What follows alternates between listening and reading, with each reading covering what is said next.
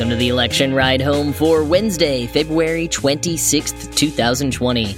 I'm your host, Jackson Bird, with a summary of election news. Today, a recap on the messiest Democratic debate yet, Bloomberg's onstage blunders, some fact-checking of all that crosstalk, and a brief check-in on polls. It's 3 days until the South Carolina primary, 6 until Super Tuesday, and 251 days until the general election. And here's what you missed today from the campaign trail. With this senator, enough is never enough. You didn't write that bill. I wrote that bill. I wrote the bill. Vladimir Putin thinks that Donald Trump should be president of the United States, and that's why Russia is helping you get elected, so you'll lose to him. And you know I'm right. You wrote the crime bill. Where we come from, that's called Tommy Come Lately. At least I didn't have a boss who said to me, kill it.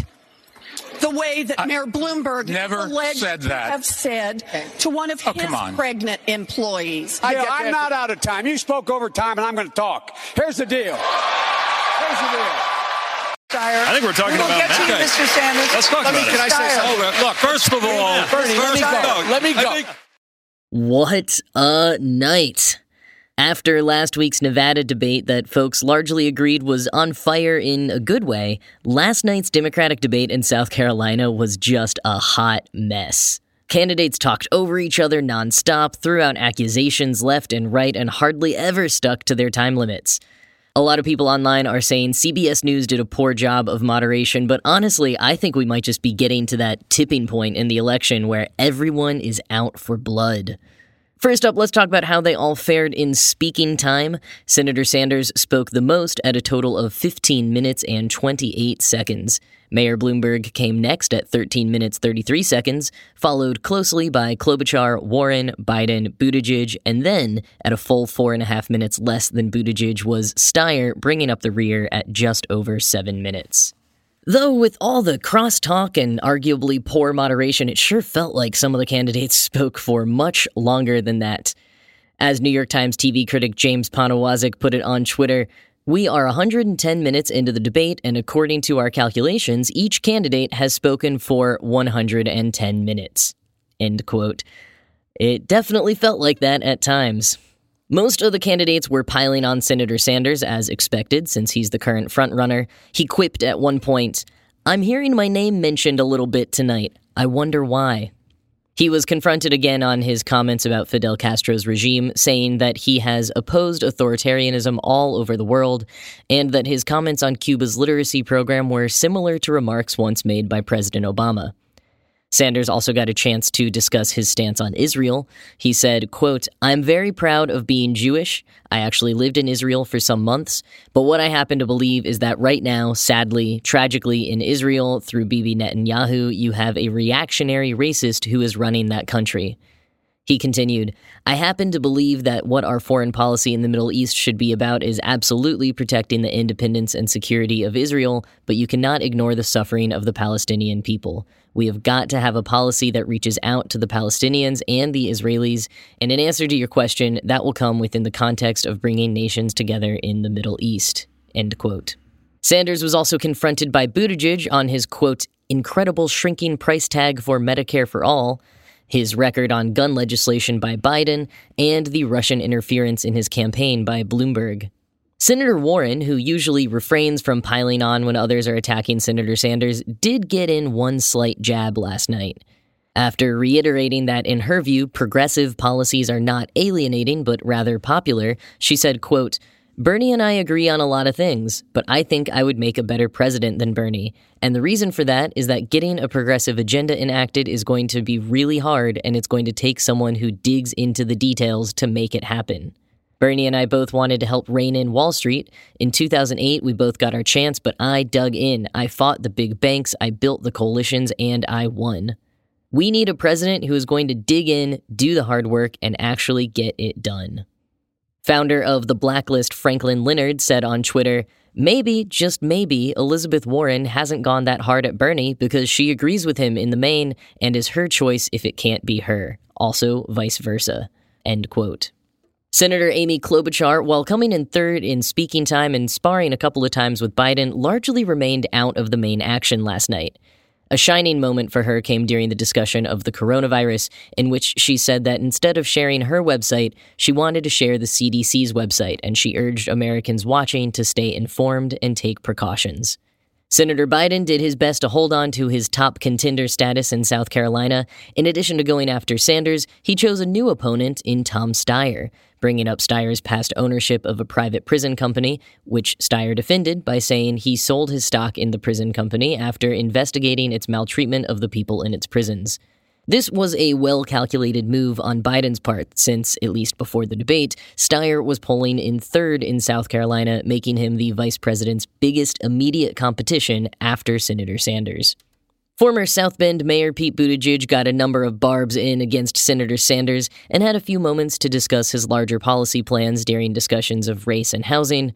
One of his strongest moments was when he addressed the sad irony of 7 white people standing on a stage discussing racial justice, which did happen a fair bit throughout the evening, as the candidates were all well aware of the constituents they're trying to reach in South Carolina.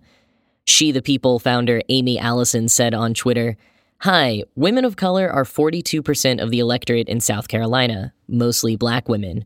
Who on stage is speaking to us right now?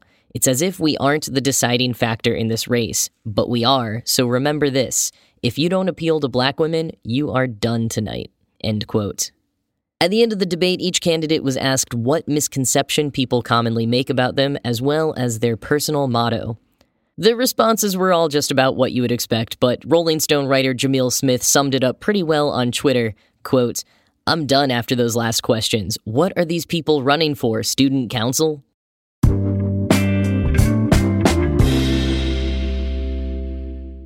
Mayor Bloomberg had a number of blunders in last night's debate. After being accused by Senator Warren of funding a number of Republican re-election campaigns, including the failed 2012 senatorial campaign of Scott Brown against Warren herself, he pointed out all the Democrats he's funded, but almost accidentally said that he bought them instead. All of the new Democrats that came in, put Nancy Pelosi in charge, and gave the Congress the ability to control this president, I got them. He also referred to his fellow candidates as contestants and tried to make a joke about being surprised they all showed up, since he, quote, "would have thought after I did such a good job beating them last week that they'd be a little bit afraid to do that." I'm not sure which debate Bloomberg was at last week, since most outlets agreed that he really blew his first shot on the stage in Nevada, but he did seem to have the audience on his side last night in South Carolina. Aaron Blake of the Washington Post wrote, "The booing and cheering were out of control. There's a reason many debates prohibit outward shows of support or dissent, because it encourages people to stock the room and play to the cameras. We don't yet know whether that's what happened Tuesday, but Bloomberg's supporters were especially vocal, and Sanders found himself booed a surprising amount given he's competing for a win in South Carolina." End quote. Adding to this, a number of people, including Senator Sanders in post-debate comments, pointed to the fact that tickets to attend the debate last night started at $1,750. Charleston local news station Live 5 News reported earlier this month that tickets to the debate weren't readily available. Quote, "The Charleston County Democratic Party website says the only guaranteed way to get a ticket is to become a sponsor of the debate. Sponsorship ranges from $1,750 to $3,200, each for attendance to multiple First in the South events." Charleston County Democratic Party Chair Colleen Condon, however, said to Live 5 News, quote, "The ticket system is not unique to the Charleston debate. It's completely usual. This is exactly what's happening in New Hampshire for their debate, Nevada's debate, and Iowa's debate, and so on." End quote. So maybe the audience was disproportionately wealthy and maybe not. Perhaps they were more vocal than usual because the debate was more fervid than usual. Or they weren't discouraged as strongly from, as Aaron Blake described it, outward shows of support or dissent.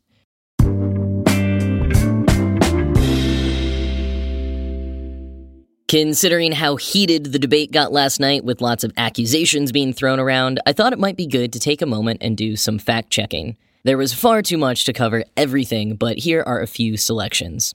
As I mentioned earlier, Senator Warren didn't pile on to Sanders too much like some of the other candidates, instead devoting a lot of her time to critiquing Mayor Bloomberg. During a question about allowing Chinese firms to build critical American infrastructure, she brought up the matter of trust and Bloomberg's business dealings with China and how he's the only one of the candidates who has not released his tax records. Bloomberg responded by saying that he's actively working on it and that he released his tax returns 12 years in a row as mayor. But according to the Wall Street Journal, he never released his full tax records, quote, instead inviting the media each year to review for a few hours only his highly redacted filings.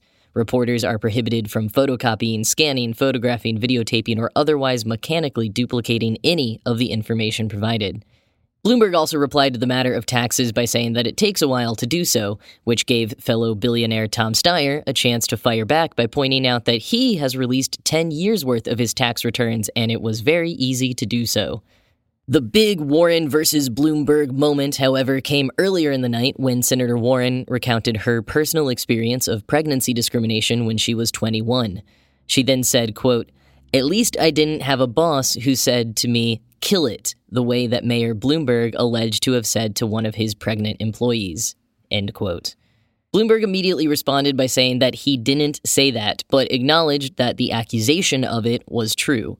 This is corroborated by court documents and reporting by The Washington Post earlier this month. Quoting The Washington Post, "The most high-profile case was from a former saleswoman. She sued Bloomberg personally as well as his company, alleging workplace discrimination. She alleged Bloomberg told her to kill it when he learned she was pregnant. Bloomberg has denied her allegation under oath, and he reached a confidential settlement with the saleswoman." The Washington Post interviewed a former Bloomberg employee, David Zeilenziger, who said he witnessed the conversation with the saleswoman. Zeilenziger, who said he had not previously spoken publicly about the matter, said Bloomberg's behavior toward the woman was, quote, "outrageous. I understood why she took offense." End quote. Quoting now from the court documents, Bloomberg asked plaintiff, "How's married life? You married?" Plaintiff responded that her marriage was great and was going to get better in a few months, that she was pregnant and the baby was due the following September. He responded to her, "Kill it." Plaintiff asked Bloomberg to repeat himself, and he again said, "Kill it," and muttered, "Great, number 16, suggesting to plaintiff his unhappiness that 16 women in the company had maternity-related status. End quote. At the debate last night, Mayor Bloomberg said, "I never said it, period, end of story. I never said it. When I was accused of doing it, we couldn't figure out what she was talking about. But right now, I'm sorry if she heard what she heard or whatever happened. I didn't take any pleasure in that, and we've just got to go on." Bloomberg also later seemed to claim that he started Moms Demand Action, saying, quote, "I have a 6 million person organization around this country, Moms Demand Action and Everytown," end quote. The founder of Moms Demand Action, Shannon Watts, tweeted pretty quickly after that, "Hi, I started Moms Demand Action, and hundreds of thousands of volunteers like me make it successful every single day. And I'm grateful that every candidate on stage has our Gun Sense candidate distinction." She went on to clarify Bloomberg's influential role in the organization, tweeting, quote, "Moms Demand Action was started at my kitchen table in Indiana in 2012, the day after the Sandy Hook tragedy. 1 year later, I chose to partner with Mayors Against Illegal Guns. Moms Demand Action is now the grassroots arm of Everytown for gun safety. I started the organization because men are the majority of lawmakers and business leaders. I'm grateful to Mike Bloomberg for his support, along with our 375,000 other donors. And I'm grateful to the women who do the majority of the heavy lifting for Moms Demand Action every single day." End quote. For the record, Mayor Bloomberg started Mayors Against Illegal Guns along with a coalition of other mayors in 2006. Mayors Against Illegal Guns merged with Moms Demand Action in 2013, and in 2014, Everytown for Gun Safety was launched with the two organizations included under its larger umbrella.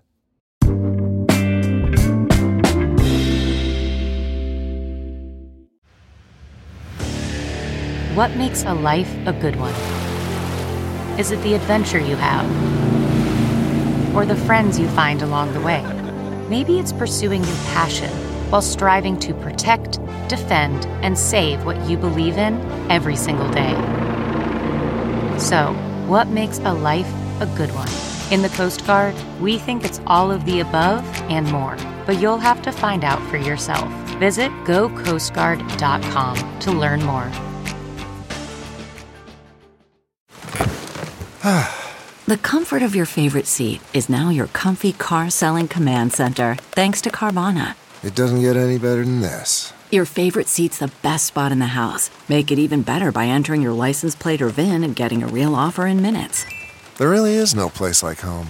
And speaking of home, Carvana will pick up your car from yours after you finalize your offer. Visit Carvana.com or download the app and sell your car from your comfy place.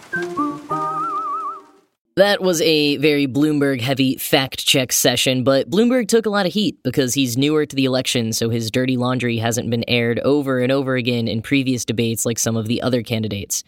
But hey, it wasn't all Bloomberg gaffes. At one point, Vice President Joe Biden said, quote, 150 million people have been killed since 2007 when Bernie voted to exempt the gun manufacturers from liability.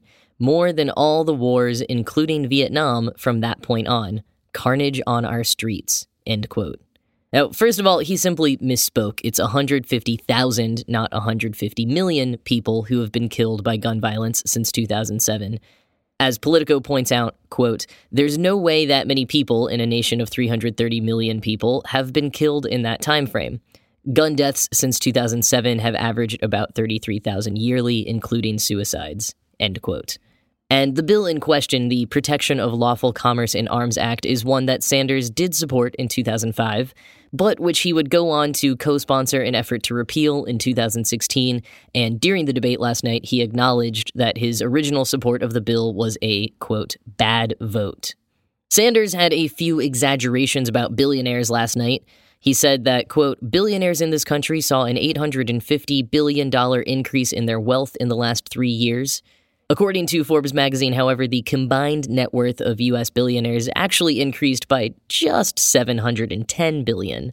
Though this error isn't all on Sanders, the Institute for Public Policy Studies says they were responsible for the inaccurate figure, which they have now updated.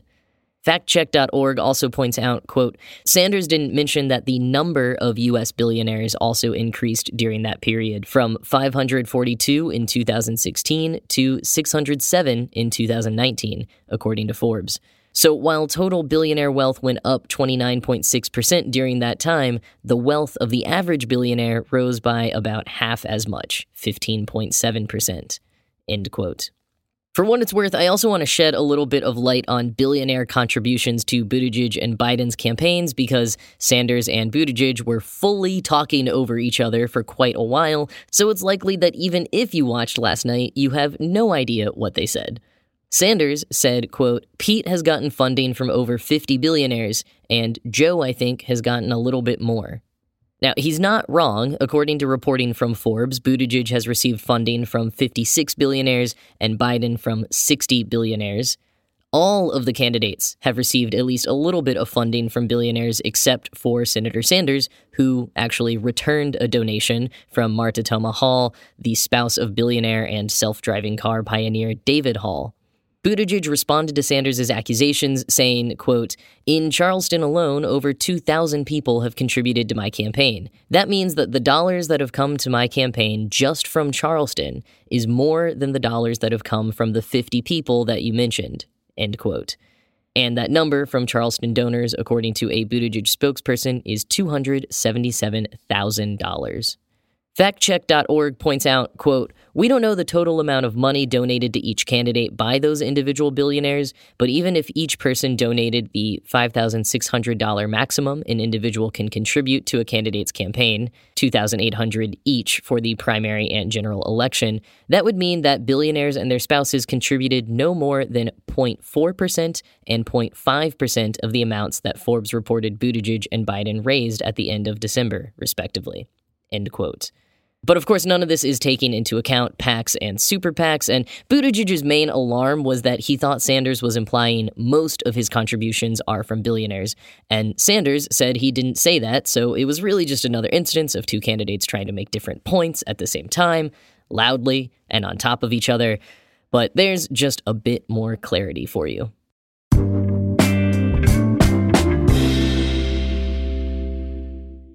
CBS News conducted a poll of debate viewers that said almost half felt nervous about the election after watching the debate, though 42% were optimistic. According to respondents, 26% of them thought Bernie Sanders made the best case for beating President Trump, followed by Biden at 21% and Warren at 12%. We'll get back to non-debate news tomorrow. A Progress Texas / Public Policy polling poll just released shows Senator Bernie Sanders and Vice President Joe Biden tied at 24% each with likely voters in Texas. Bloomberg comes next at 17% and Warren is in fourth with 14%. It will certainly be interesting to see what happens when Bloomberg is finally on the ballot come Super Tuesday. Despite all the fact checks and gaffes I listed out today, he still has a very strong campaign going for him. Debates are not at all his strong suit, but with the amount of money that he has to spend on his campaign, they don't need to be. But are town halls his thing? We'll find out tonight at 7 p.m. Eastern on CNN when Bloomberg participates in his first televised town hall since entering the race. He'll be followed tonight by Biden, Klobuchar, and then Warren, each with a 1-hour individual town hall in Charleston, South Carolina.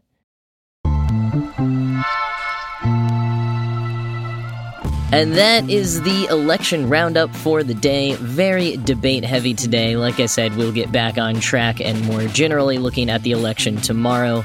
You can find Election Ride Home on Twitter at Election Podcast or on Facebook at facebook.com/Election Ride Home. Thank you all for listening and have a great rest of your day.